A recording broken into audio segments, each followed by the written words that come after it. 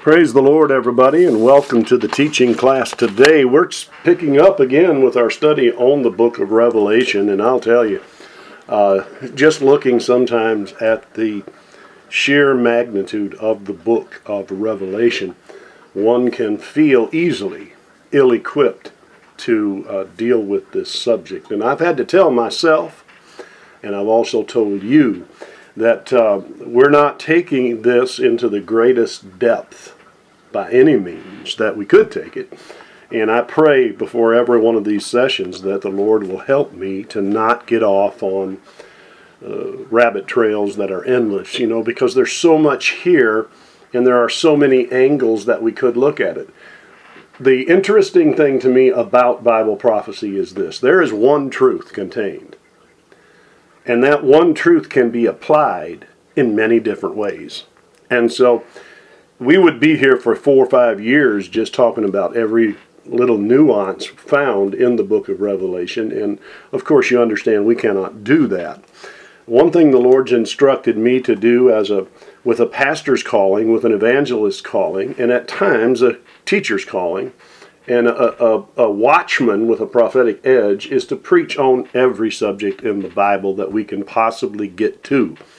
And I mean, that in itself is also a daunting task, but I feel that, led of the Lord, that this was the time for us to do this book of Revelation. And who knows, in the future, we may do it again, and we might try to focus on some other things that we don't touch on in this particular study. I do know that after we are through with the book of Revelation, some few weeks from now, we're going to teach on another Bible subject completely, whether it will be faith, whether it will be the Holy Spirit, whether it will be the message of the cross, whatever the Lord puts in our heart at that time. So we don't want to just give you Bible prophecy only. I'm not a specialist. I feel that God has called me to preach His book, and there's other things in there, but it all pertains to last days living. And so that's kind of the focus for us in 2020 is living in these days. How do we live as Christians? And this is going to be coming up shortly here on the Old Time Power broadcast. And so I just appreciate all of you that take the time to listen to the podcast and to study along with us. A few months ago, it's actually been a little over a year ago when we started, and we've had to start and teach a few chapters and then stop because we were preaching and teaching other things, and then preach a few more chapters and stop, etc. That's where we are today. It's been a little over a year, I suppose, since the Lord laid it on my heart to teach on Bible prophecy. Bible prophecy is a must for every serious student of the Word of God. So is studying on the Holy Spirit. So is studying on daily Christian living. So is studying on the cross and faith and all of these things. And so we pray that as weeks and months go by, you will continue along with us as we journey through the Word of God together. Now we're back to reading the book of Revelation together. The Lord laid it on my heart to do that with my partners and my friends and the supporters of this ministry.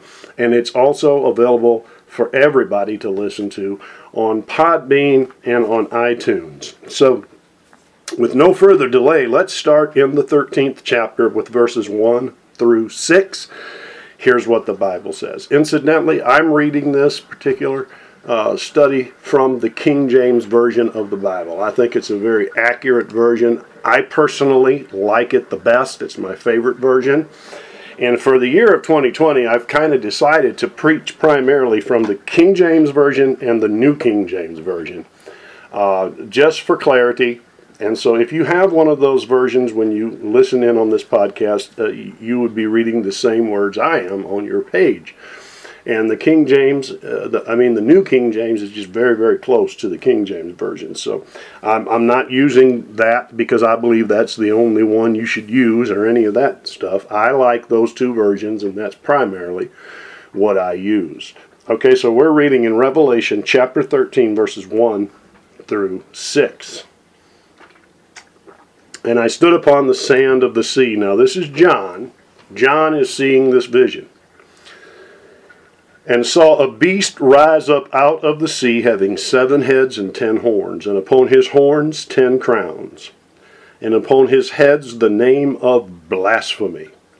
And the beast which I saw was like unto a leopard, and his feet were as the feet of a bear, and his mouth as the mouth of a lion. And the dragon gave him his power, and his seat, and great authority.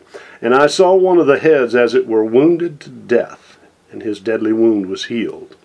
And all the world wondered after the beast, and they worshipped the dragon which gave power unto the beast. So here we see the dragon is Satan, and the beast is the Antichrist. Okay? I'll get back to that in a moment. And they worshiped the beast, saying, Who is like unto the beast? Who is able to make war with him? And there was given unto him a mouth speaking great things and blasphemies, and power was given unto him to continue 42 months. That tells us that the Antichrist comes on the scene in one way right after the rapture of the church, the first part of the 7-year tribulation period. But he's actually Satan actually lives inside him and gives him this great power at the midway point of the Great Tribulation. And he's given power for 42 months. That's the last 3.5 years of the 7. Now, during the first 3.5 years, the Antichrist will try to gain control of the world by peace and by great promises. There will be all types of things that he will do to deceive the world into following him, and he will kill, and he will murder, and all of these things that we talked about back in Revelation chapter 6 will take place. But during this last 42 months, you're going to see the true colors of the Antichrist come out, and he's going to actually be supernaturally empowered by Satan. And so there's going to be false miracles. There's going to be, there's places, we'll get to it later on, where you'll actually be able, demon spirits will actually manifest themselves visibly to human beings upon the earth during the time of the last 42 months of the Great Tribulation. And some of that might also occur in the first 42 months. But we're dealing now primarily at the midway point. This is the Antichrist. So let's finish reading our scripture.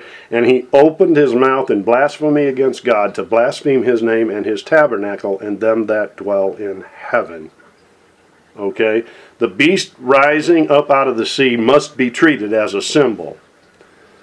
And a number of things in our study will be pointed out concerning the beast, including the head that was wounded and healed in chapter 17 and following. We'll deal with all of that. The sea spoken of here, or the sea that John saw in the vision, represents, it's symbolic of people, different kinds of people, different nations, different tribes.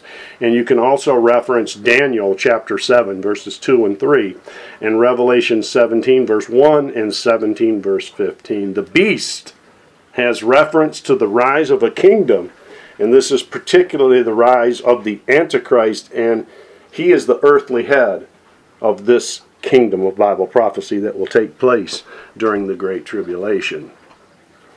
Also symbolized by the beast is a supernatural demon spirit coming out of the abyss.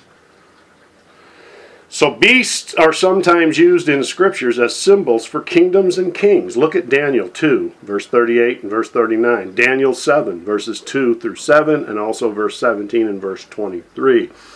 Sometimes beasts are also symbols that are used for controlling supernatural powers that rule over kingdoms. So there's much interest and speculation as to the identity of the Antichrist. In the past, there's been a lot of infamous political leaders that we thought were the Antichrist. When I say we, I'm not talking about you and I. I'm talking about the world, and I'm talking about in their time frame, people thought they were the Antichrist, such as Adolf Hitler, Joseph Stalin. People have taken 666 and tried to tie that to somebody's name using a number system and all of this stuff. And it's all fruitless because the identity of the Antichrist will not be made, they will not be positive who he is, let's say it that way, until he personally makes a covenant with Israel for 7 years. And you can read about that in Daniel chapter 9, verse 27. So we cannot know in advance who the Antichrist will be. There are indications in the Bible, though, that it tells us the area from which he will come. Basically, and there's a little more to it than what I'm going to share here with you today, but like I said, we have to just kind of touch the high points in this study. There's 2 visions that cover Gentile world powers from Daniel's day to the second coming of Christ. And these are found in Daniel chapter 2 and Daniel chapter 7. The image in Daniel chapter 2, verses 32, 35, 38, and more, with the head of gold, and the lion in Daniel chapter 7, verses 4, 12, and 17, symbolizes Babylon, which was Nebuchadnezzar's kingdom at that time. You can also look at Daniel chapter 2, verse 37, verse 38, Jeremiah chapter 15, verse 4, chapter 24, verse 9, Jeremiah 25, 11 and 12, and also Jeremiah 29, 18. So the head of gold in Daniel's vision in chapter 2 and chapter 7 again. The head of gold is Babylon. Medo-Persia is symbolized by the breast and arms of silver on the image in Daniel 2:32, 35, and 39, and the bear of Daniel 7:5, 7:12, and 7:17. So there's the first 2 kingdoms from Daniel's vision, Babylon and Medo-Persia. And the old Grecian Empire of Alexander the Great followed the Medo-Persian kingdom in the time of the Gentiles, and he is symbolized in Daniel's prophecy by the belly and thighs of brass and the leopard. So in Daniel 2:39 and Daniel 7, 6, and 12, and 17, Daniel 8, 20 through 21, and Daniel 11, 1 through 4. Now, I'm going to answer this question because I know somebody has it. By the way, I've decided to go with this. In Daniel chapter 2, he sees an image of gold. He sees arms of silver, all these belly and thighs of brass, and the feet, But in Daniel 7, he sees those same kingdoms as wild beasts. Why is that? Well, I personally believe that in Daniel chapter 2, he is giving the vision of his prophecy as mankind, humans, see those empires. But in Daniel chapter 7, he's giving a picture of those same empires as God sees them. Man sees them as shiny and valuable and, the gold and the silver and all of these. But God sees them as wild beasts that devour the earth. And so I wanted to put that out there for you. It's going to be helpful as we go along. So the old Roman Empire follows the Grecian Empire, and it's 4 divisions. It's symbolized by the legs of iron on the image, Daniel chapter 2, 33 through 35, and verse 40. And it's the nondescript beast, Daniel 7, 7, 7:18, 7:19 through 27, and it continues the persecution of Israel. So you see, Israel has been persecuted all through their history because God put his hand on those people. And I want to tell you something. In our churches today, in our world today, where God is moving by his Holy Spirit in power and might, those individuals, those churches, those ministries, whatever, will be persecuted because they contain God's truth. Israel was a picture of God preserving a people who would represent his truth. The church has been grafted into Israel, and we serve basically the same function, but we don't have, of course, the land promises that God gave to Israel for the land covenants.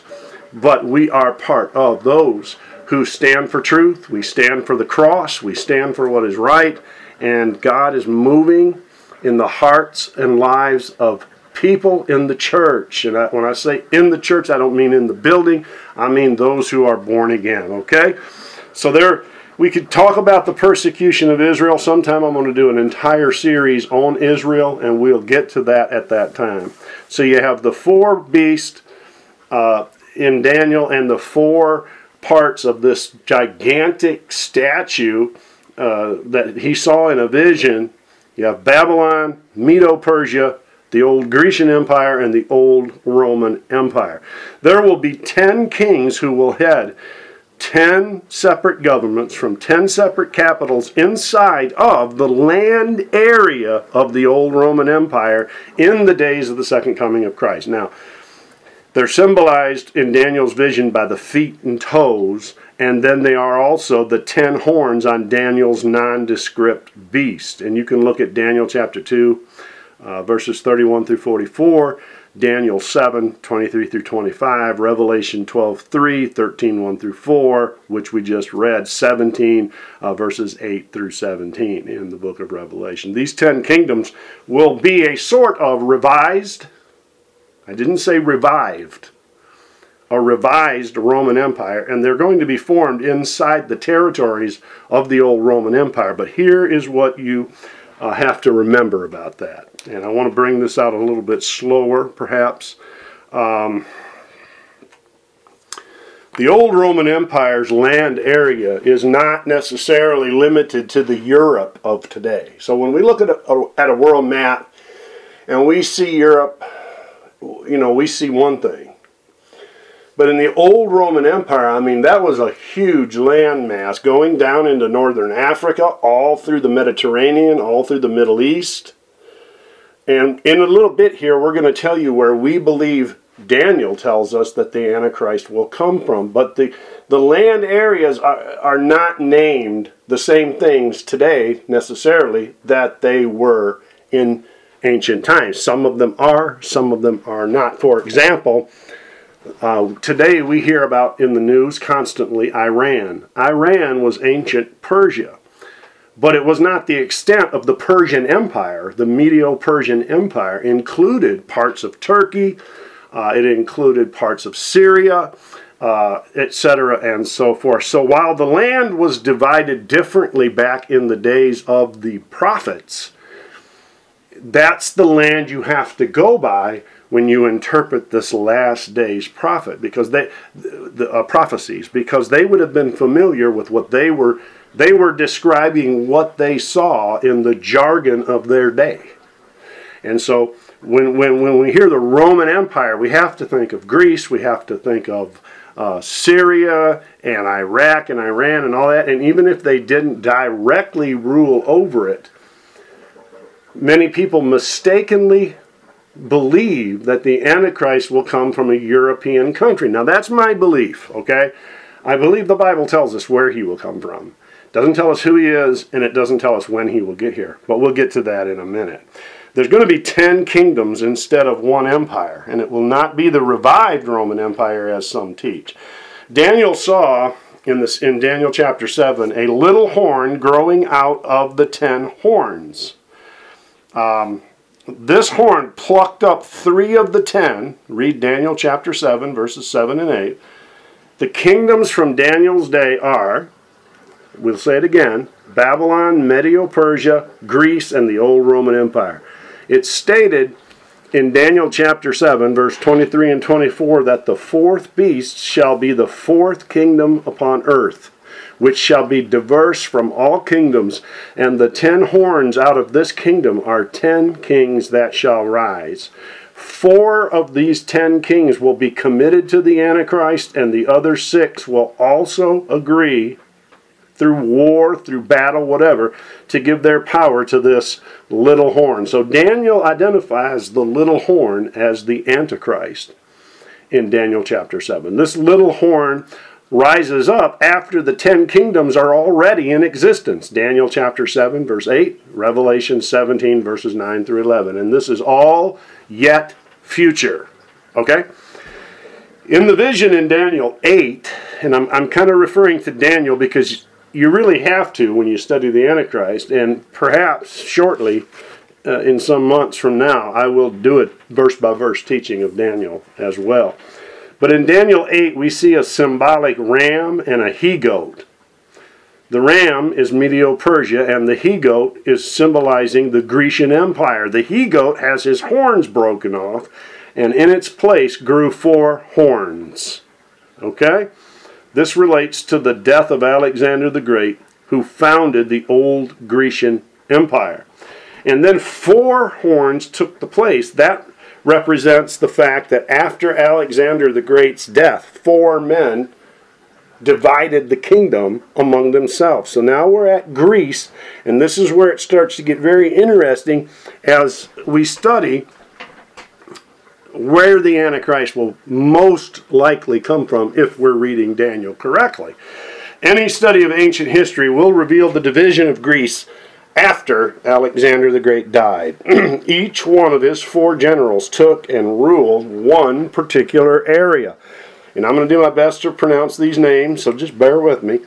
Well, somebody told me one time, you know how to pronounce the names in the Bible that you can't pronounce. Just say them fast. Okay, so if you say them fast, people won't. I don't know, but here we go. Okay, so Cassander took Greece and Macedon. Lysimachus got Asia Minor, which is present-day Turkey and Thrace. Seleucus ruled Syria and Babylonia, and Ptolemy took Egypt. These 4 divisions are today's Greece, Turkey, Syria, and Egypt.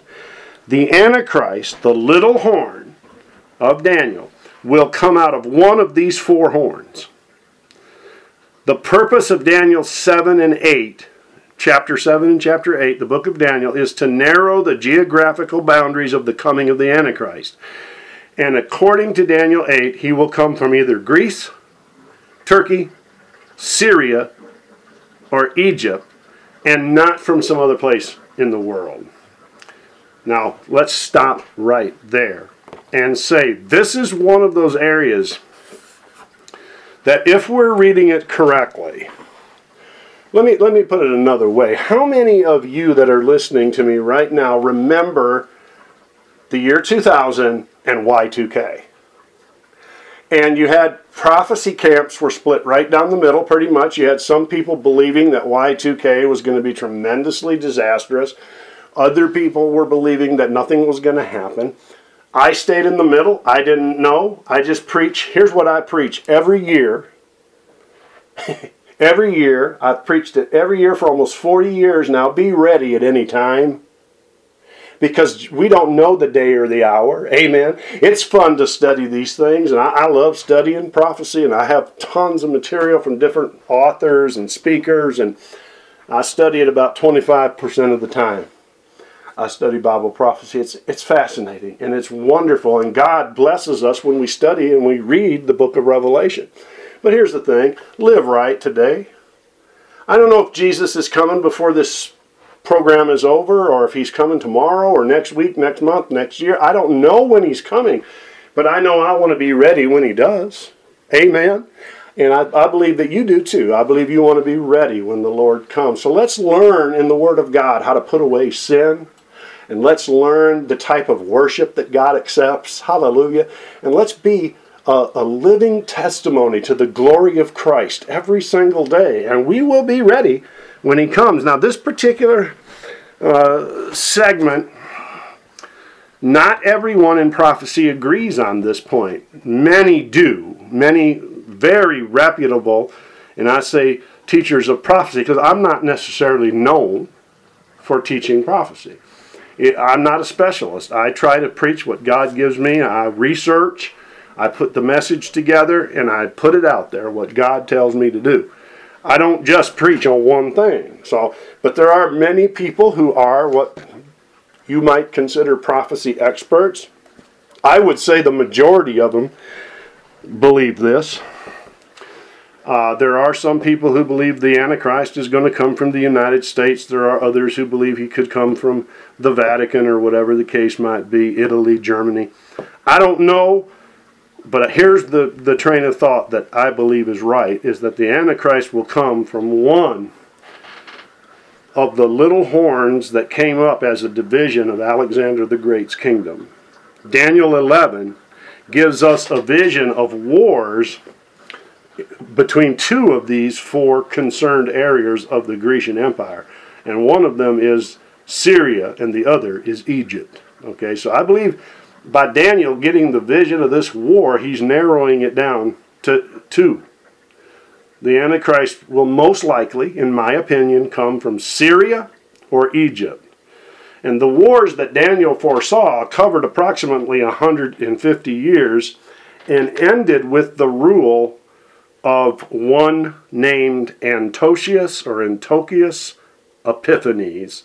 This guy was a type, a biblical type of the Antichrist. He ruled about 165 BC. Reference then in the book of Daniel jumps from the modern time that Daniel was looking at. He jumps and sees a vision of the end times. And in the end times, he's picturing another war between Syria and Egypt. Syria is called the king of the north in Daniel's vision, and Egypt is called the king of the south. And you can read Daniel chapter 11, verses 36 through 45, and you can also just read that entire book of Daniel to catch up with our study at this point in the book of Revelation. According to that prophecy in Daniel, he identifies the Antichrist as the king of the north. And we always have thought, I got saved in 1981, and ever since I got saved, we've always identified the king of the north as Russia. But here, it's actually referring to north of the glorious land, which is Israel, and it would be talking directly about Syria. The king of the north, the little horn, again, refer back to Daniel chapter 7 and chapter 8. The prince that shall come, another name for the Antichrist, Daniel 9, 26, 27. The son of perdition, the man of sin, in 1 Thessalonians chapter 2, verses 1 through 12, and the beast of Revelation 13, all refer to the same person, the Antichrist. So now, let's take another little parenthetical break, and I will tell you this. The Antichrist, there's many prophecies in the Bible, and incidentally, I am going to do a separate message just on the Antichrist. I don't know when exactly yet, but soon. And so maybe on our third week message, we'll put that in a place. What we're doing right now is we're airing 2 weeks in a row of the book of Revelation, and then on the third week, we're airing a message on another topic. Okay? But here's this thing about the Antichrist. He is a man, a literal man. Okay? But, as we'll see when we get to other verses of Scripture here in a little bit, the Antichrist is also a spirit. And the Apostle John said that the spirit of Antichrist is already at work in the world. And that was back in the time of the early church. So for all of this time, over 2,000 years, the spirit of Antichrist, the spirit, not the man, but the spirit of Antichrist has been active in the earth, trying to draw people away from Jesus Christ. And so we'll look at that, and that's going to play a heavy role when we come to the identity of Mystery Babylon, the harlot that rides the beast, false religion. It's a satanic Antichrist effort to get people to worship the Antichrist as God, and how it's played out all through history here while history and time awaits the arrival of the Antichrist. Satan's effort is to get you and me to worship something else other than Jesus Christ, whether it's self, whether it's a job, a career, whether it's a rock and roll idol, whether it's a movie actor or actress or whatever the case might be, somebody that you put higher in importance than God. And the Antichrist spirit is very active in that.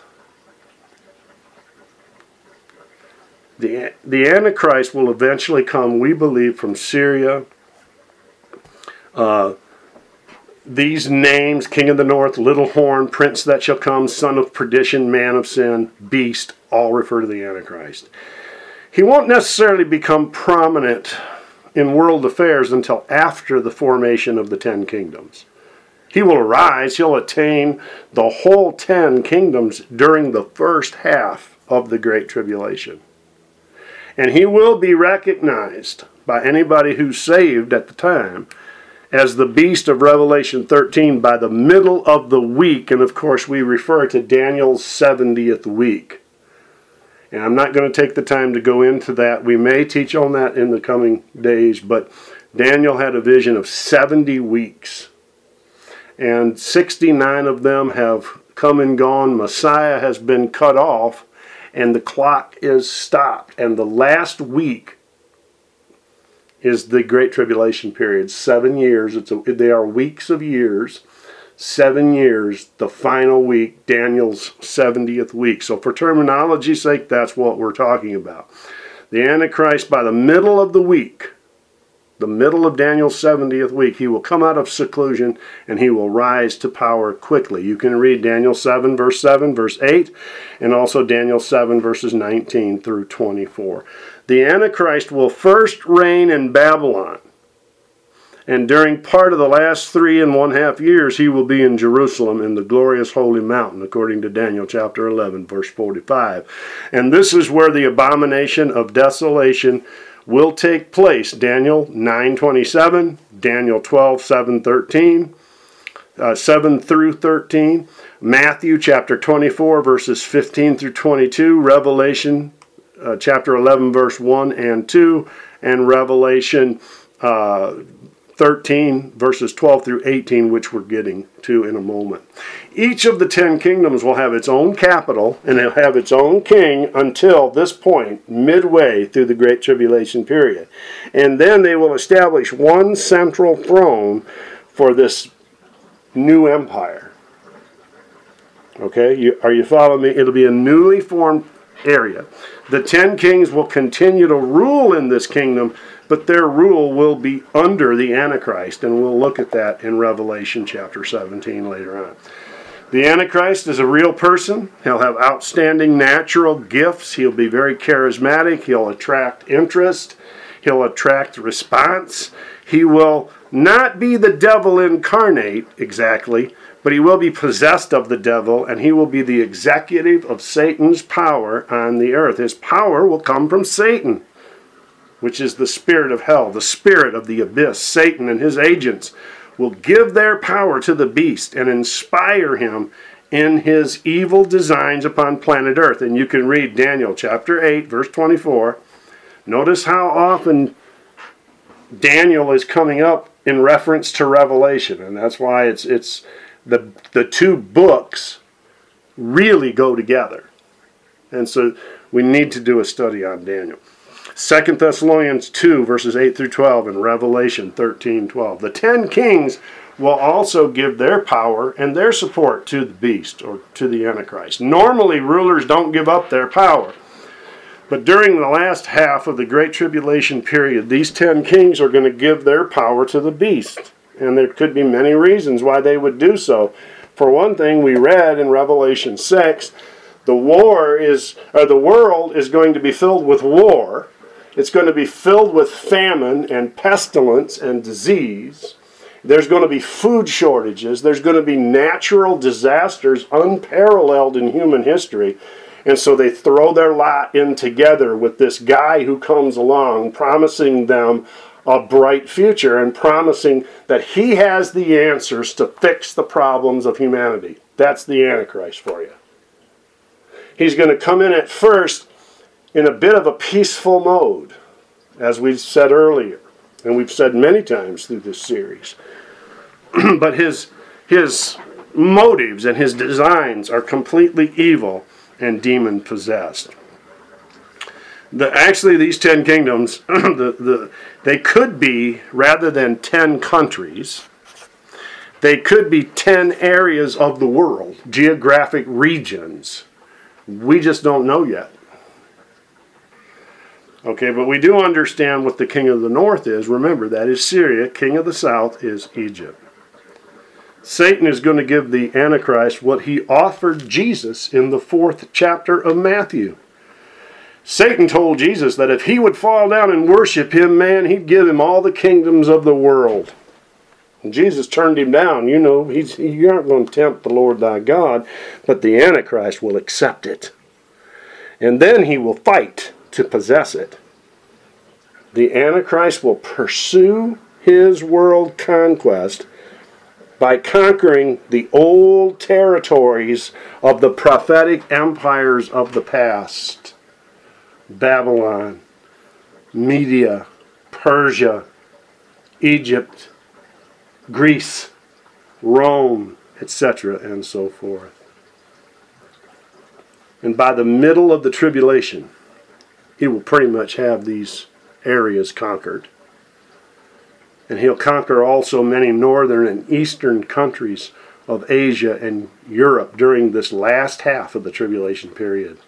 Other nations of the world, maybe even America, will cooperate with him. Possibly London will become an ally. Possibly America. Possibly Canada and others that we would call Western civilization. Some of them will align with the Antichrist in the last day. And that brings us to Revelation 13, verse 7. Here's what it says, 7 through 10.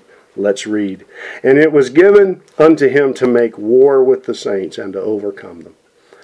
And power was given him over all kindreds and tongues and nations, and all that dwell upon the earth shall worship him whose names are not written in the book of life of the Lamb slain from the foundation of the world. If any man have an ear, let him hear. He that leadeth into captivity shall go into captivity. He that killeth with the sword must be killed with the sword. Here is the patience and the faith of the saints. And so we're talking about here the Antichrist making war on the saints of God. Now that doesn't mean the church will be here as we know the church. But there will be tribulation saints. And I want to stop just a moment and throw this thought at you today. The question is constantly brought up. I've ran into it just like at least 15 times recently, where people have said, well, if I don't get saved now and the rapture happens, can I get saved? I wouldn't bet on the fact that you would even want to be honest with you. But yet we do see that there are saints during the Great Tribulation. So who are they? I do believe a lot of sincerely backslidden people, backslidden preachers also, will get saved during the Great Tribulation period. I believe they'll miss the rapture and they'll be given an opportunity to receive Christ again. They will turn from their wickedness and their sin and they will come to Christ for real. They won't be playing church anymore, because when you get saved during the Great Tribulation, you will probably get your head chopped off, according to the Word of God. I cannot say that if you're not saved right now, you won't be able to get saved during the tribulation. I really can't say that biblically necessarily, but I can say that there are some people that God will give them over to a reprobate mind. Read Romans chapter 1. There are others that they do not love the truth, in Thessalonians it says, and so God has given them over to a depraved mind because they believe the lie and they will be damned. So here's my point. I would receive Jesus right now if you have, if the Holy Spirit is dealing with you and speaking to you and nudging at your heart and calling you, I would give my heart to Jesus Christ right now. I would not have the attitude, well, I'll just go ahead and live in sin now, and then after the rapture, I'll give my heart to Christ and everything will be all right, because you may not be able to. You may be abandoned to a reprobate mind. You might believe the lie, the big lie of Satan, which is what this Antichrist will be espousing, and you'll be damned. So today is the day of salvation. the Bible tells us in Hebrews. What will be the extent of the Antichrist rule? It depends on the usage of the word all. If it means all in the most inclusive sense, then it would involve every individual in the world. But the word is in the Greek skenektage. In chapter 13, where it says, power was given him over all kindreds and tongues and nations. That word is skenektage. And what it means is where a part is put in for a whole, or a whole for a part. And so, here's two possibilities, and then I'm going to leave this because it's a little bit controversial, and we just don't always know. It is possible the Antichrist will not conquer every single nation on the earth. If that is the case, the fact that he conquered the ones that he does conquer, if skenektage or all if it means like everyone that he does conquer. For example, if I say to you, who was at church Sunday? You would say, well, everyone was there. You don't mean, 6 billion people that are on planet Earth came to your church on Sunday. What do you mean? You mean everybody who was supposed to be at church was there. That is skenektage. That's the word all in this phrase in the Greek. But the rule of Antichrist over the nations that he does conquer will affect the whole world greatly. And the biggest way that it will is that there will be some nations, maybe not conquered, that will just cooperate with the beast. He doesn't have to conquer them because they're cooperating with him. See? So that's where the word gets a little tricky there. And it either means that, or if the word all were a different Greek word, then it means that he would actually do battle with every single nation in the world. I personally don't believe he'll have to.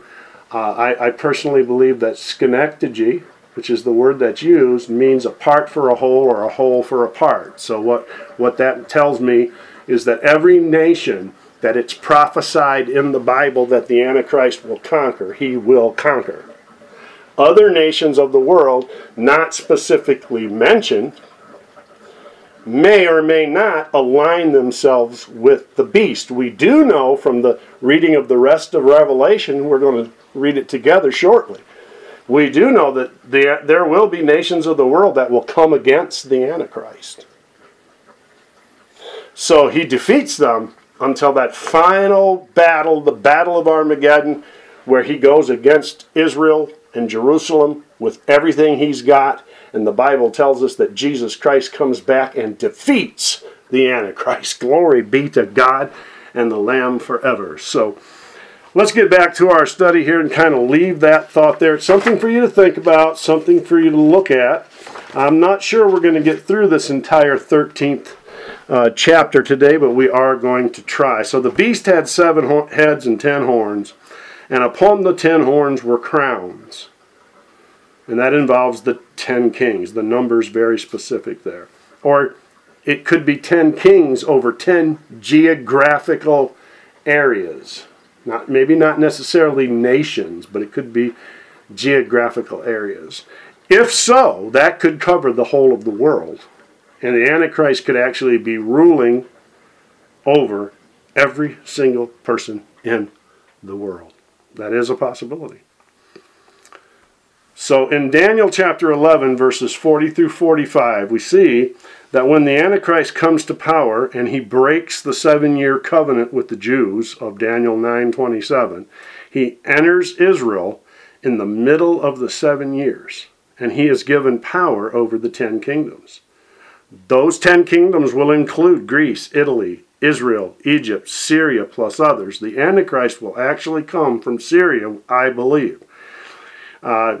He could be a Muslim. He might be a Muslim. I personally have studied a lot on the rise of the Islamic beast, and there's a lot of strong points made for that argument that the Antichrist could be a Muslim. He could be of the religion of Islam.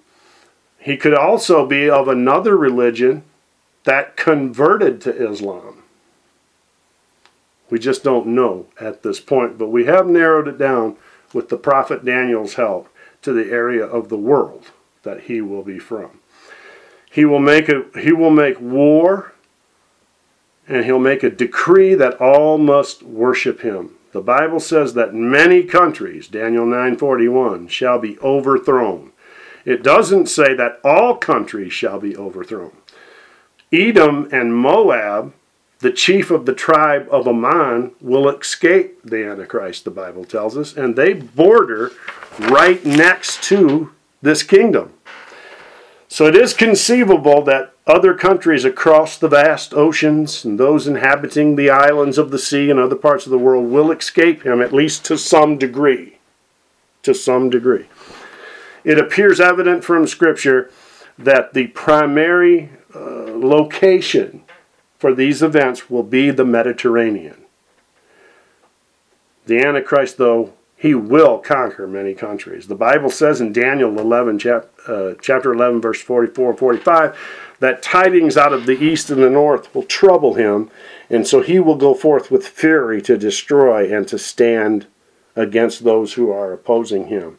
Zechariah, in his book, teaches that many people, even many within the empire of the Antichrist, as well as those outside of it, will not take the mark of the beast and still will not be killed, because we have people going into the millennial reign in their natural bodies, and we'll get to that later on. Zechariah speaks of a battle between the Jews of Jerusalem and many nations under the Antichrist in Zechariah chapter 14, verses 1 through 5. He goes on to state that it will come to pass that everyone that is left, notice the comment, that is left of all the nations that come against Jerusalem, shall go up from year to year to worship the King, the Lord of hosts, and to keep the Feast of Tabernacles. So we see there that even during that great tribulation, not everyone will be worshiping the Antichrist. Many, many, many, many people will, but not everyone. God has a remnant. Hallelujah to the Lamb. God has a people. Glory be to God. Egypt is going to be taken over by the Antichrist, according to Daniel 11, 40 through 45, but there will be many in that nation that will not take the mark of the beast and will not be killed. The Bible plainly says that everybody that takes the mark of the beast is going to be damned and go to hell. It's very plain. You can't say, well, I'm just going to take this mark and fool the Antichrist, but I'll still be able to buy and sell. In my heart, I'll worship Jesus. That is not possible, friend. That is not possible. Everybody, the Scripture says, everybody who takes the mark of the beast will be damned and go to hell. But there will be those in Egypt who are alive and having escaped death will go into the millennium. This will be true of a lot of other nations as well. But the Antichrist will formulate a law that all in his 10 kingdoms must take a mark and worship him or be killed. And so during the time of the Great Tribulation, there are going to be those who refuse the mark of the beast for whatever reason, and I believe the reason is the 144,000 that we talked about earlier in our study, Jewish evangelists that are covering planet Earth, preaching the gospel of Jesus Christ. Come on, somebody. And people will be getting saved during the tribulation, and they will refuse to take the mark. And I would think that most other people who might resist the mark at first will eventually, if they're not resisting it for the reason of Jesus Christ, eventually they will be deceived, they will believe the lie, and they will be damned, and they will take the mark. So I believe the primary persecution, there are secondary persecutions during the tribulation. Anybody who opposes the Antichrist in any way will be persecuted. But the primary reason for persecution and the primary people persecuted are Christians. Okay? The Bible teaches that there are some sheep nations that will go into the millennium under Christ.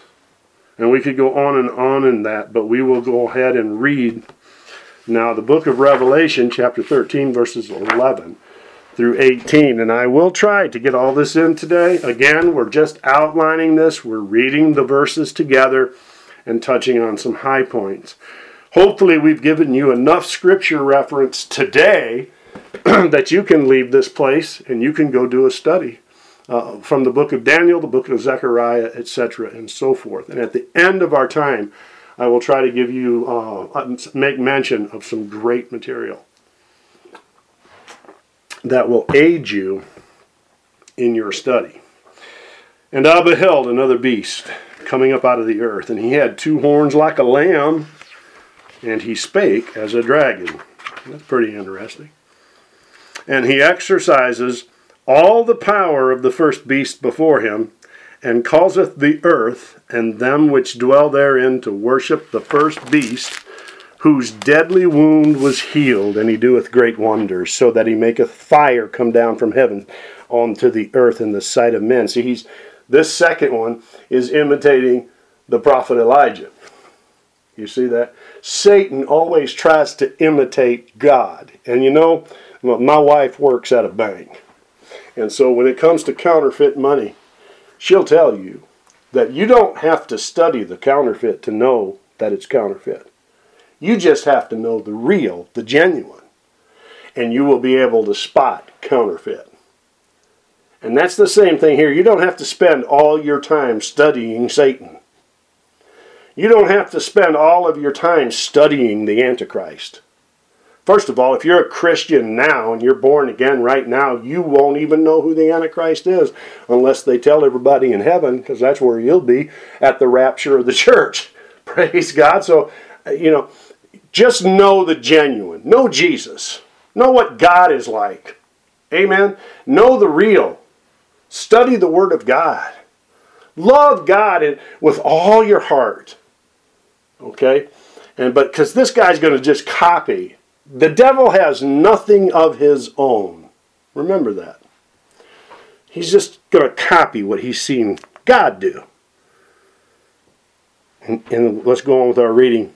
And deceiveth him that dwell on the earth by means of those miracles which he had power to do in the sight of the beast, saying to them that dwell on the earth, that they should make an image to the beast, which had the wound by a sword and did live, and he had the power to give life unto the image of the beast, that the image of the beast should both speak and cause that as many as would not worship the image of the beast should be killed. And he causes all, both small and great, rich and poor, free and bond, to receive a mark in their right hand or in their foreheads. Now that's the mark of the beast. And that no man might buy or sell save that he had the mark or the name of the beast or the number of his name. So here's something that's kind of shocking. When you really read this, 666 may not be the mark of the beast. That might be the number of his name. Read it right there. Revelation 13, 11 through 18. No man might buy or sell save he that had the mark or the name of the beast, or the number of his name. So what does or mean? It seems to be saying here that you have to have one of the three. So 666 could be the number of his name. The mark could be what we don't know. A mark that he devises, or he writes his name, or he numbers 666. Here is wisdom. Let him that hath understanding count the number of the beast, for it is the number of a man, and his number is 666, or 666. Now the second beast here coming out of the earth, this is the first time he's mentioned here in the Bible, and it's given here in Revelation. He is called the false prophet, and it's from the Greek word pseudo-prophetus. This is found in Revelation 16:13, Revelation 19:20, Revelation 20, verse 10. He is a false prophet and a prophet of the Antichrist. He is seen with the beast and the dragon in Revelation 16:13, sending forth demon spirits to gather all the nations to Armageddon. He's the first beast in Revelation chapter 19, verse 20.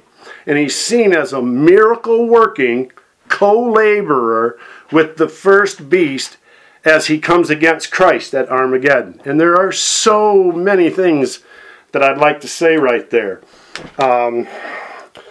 This spirit of the false prophet.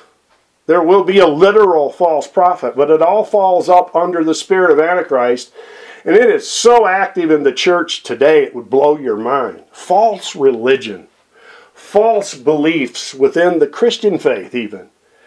And so it's very, very important that you know the Word. You and I have to study the Word of God and know the Word of God. And very importantly, we have to obey the Word of God. We can only do that with the power of the Holy Spirit. So we constantly need to seek that power of the Holy Spirit every day to help us be obedient. That we might not get caught up in something that is false. And one of the materials that I want to encourage you to listen to or watch, whichever you prefer, Pastor Jack Hibbs is in the midst of a series right now, and I hope he'll leave it up. I don't know, by the time you hear this teaching, it might be over. I don't know, but it's called something like Eyes On, Ears On, where he's talking about spotting false prophets. It's very good, and I've listened to all of them so far. So you could look for that, and perhaps you'll be able to find the video on YouTube or whatever. But it's very important that we stand against deception in the day that we're living in. Because deception is here, and it's only going to get worse. So let's try to get through this 13th chapter. We're going to run a little bit over time today. I thank you for your patience. Once again, we're just throwing this out. There's so much here.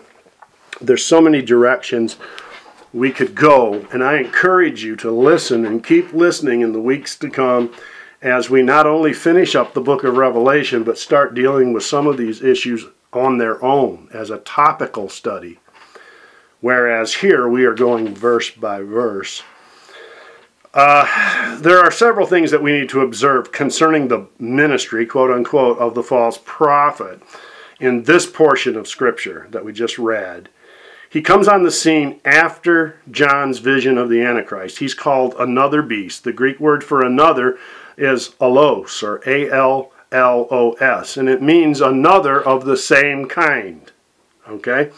He's the second beast of this chapter, and he's not the same as the one in the previous part of this chapter who was the Antichrist. These are two different beasts, two different individuals that work together. You have the Antichrist and the false prophet.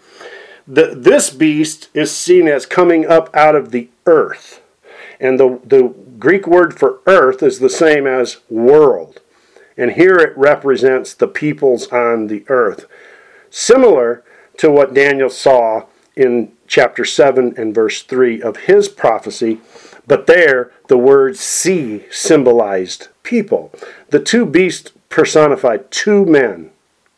They will be normal, natural men, born on earth and rising to power, but they will be indwelt, listen carefully, literally indwelt and empowered by Satan at some point during this tribulation time. Satan will take them over. And of course, for that to happen, they have to allow that. And they want it. They actually, it's something they want because they're power hungry, they're greedy. Somebody asked the question, does the Antichrist know what role he is fulfilling in Bible prophecy? I would assume so at some point in time that he would realize that, but the Bible is silent on that, so at least as far as I know. In the third place, the second beast has the appearance of a lamb. In other words, he will appear to be a wonderful prophet, a religious man fit for office. He will perform some miracles and he'll deceive millions of people. He has two horns and he speaks as a dragon or a serpent. He's symbolized by a lamb, but also a dragon and a serpent. And the things that he says, the things that he teaches, will send people to hell. The fourth thing noticed about him is that he will exercise the power of and cause the earth to worship the first beast, whose deadly wound will be healed. This beast will be an executive of the Antichrist, and he will exercise Satan's power that is given to the first beast. And you can read that in Revelation 13, verses 2 through 4, and 2 Thessalonians chapter 2, verses 8 through 12. So let's look.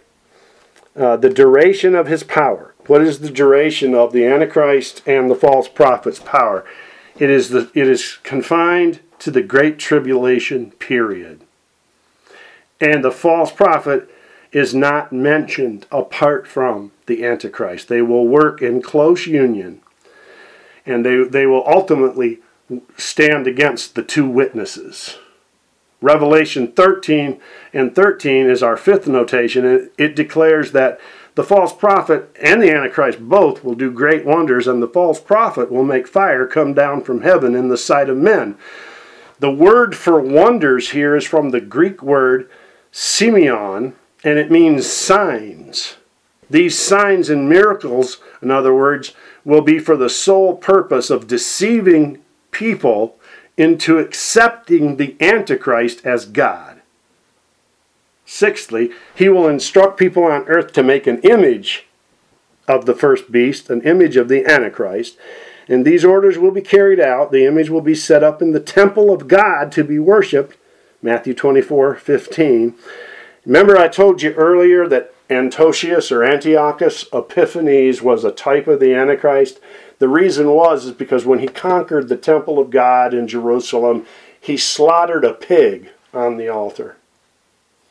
That was a type of the Antichrist erecting a statue of himself and demanding in the very temple of God in Jerusalem that he be worshipped as God. So this image will be built. Special powers will be given to this image of the beast. Revelation 13, verse 14 and 15. And those who do not worship it will be killed. In the seventh place, the second beast will make people receive a mark in their right hands or in their foreheads in order to buy or sell. A great multitude will be martyred as a result of this decree. And again, I think the chief aim of persecution during the Great Tribulation will be against Christians. There will be great devotion and worship to the first beast and to his image. The worship could be both political and religious. It will be of such nature that it is completely apostate, and doom will be decreed on all who partake. And you can read Revelation chapter 14, verses 9 through 11, which we will get to next time in our study.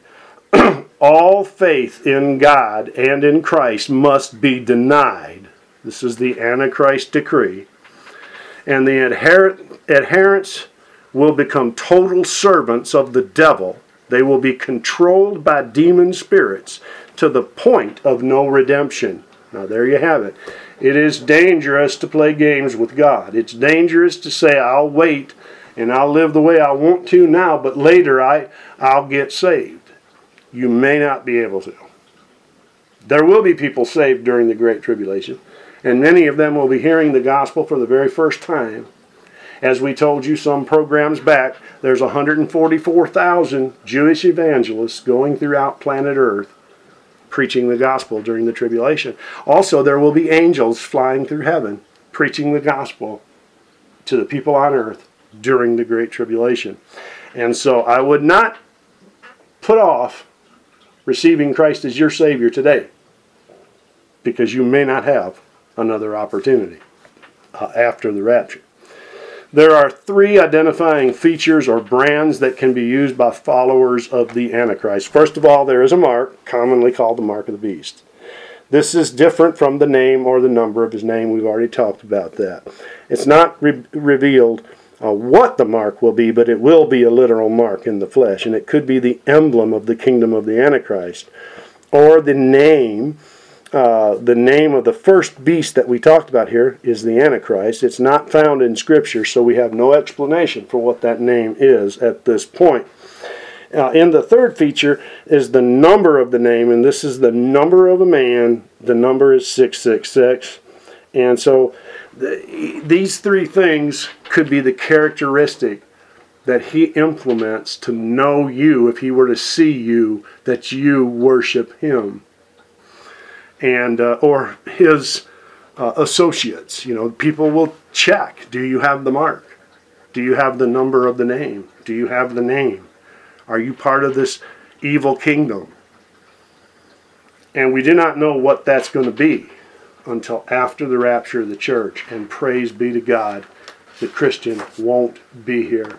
So I encourage you today as we close, I encourage you to receive Christ today. Don't put it off, because God loves you so very, very much, and he wants you to be saved. He wants you to give your heart to him. He doesn't want you to have to come up against the Antichrist. That will be the worst time that planet Earth has ever known. And so I encourage you to make your heart right with God today. There's only one way to do that, and that is through Jesus Christ, by you accepting him and receiving him into your heart. And then the Bible says that God seals you as well. God puts a mark on you. You are sealed with the Holy Spirit. You belong to Jesus. And so I'd rather have God's mark than the beast mark any day. Amen. Hallelujah. Just sort of like I'd rather be sitting here teaching the book of Revelation than be in any jail in the state of Michigan. Amen. I mean, we want to serve Jesus, and I hope that that is your heart and your desire as well. So next time we will pick up with Revelation chapter 14, and I want to tell you this before we go. I'm going to mention some names again that you can study on your own. You can do a study of the book of Daniel. I don't have too many names for that particular book, but I do know that Jack Van Impe had a book out on the book of Daniel verse by verse. And if we teach that particular topic, we will most likely use his book as a jumping off spot, and then we'll take it in the directions that the Holy Spirit leads. But basically anything by Perry Stone, by Pastor Jack Hibbs has some great prophecy stuff also. Greg Laurie and David Jeremiah, Amir Sephardi, he's another one that we like real well. There are many, many out there that are notable and reputable. Don't listen to people who have these wild sensationalism, and that's the main thing of their ministry, because the Word of God is not to be used in sensationalism. And God doesn't give us prophecy to us to scare us. He gives it to us to prepare us. And so you want reputable material. Dave Reagan is another one. Mark Hitchcock is very good.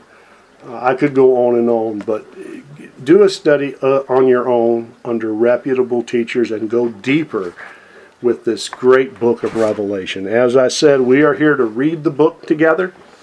My partners and my friends and my supporters of the ministry, and anybody can listen in, and we're here to just kind of touch the highlights for you. I pray today's been a blessing to you. It has been to me, and until the next time that you and I can gather around the Word of God, this is Brother Paxton saying, go with God, and He will go with you. Bless you now.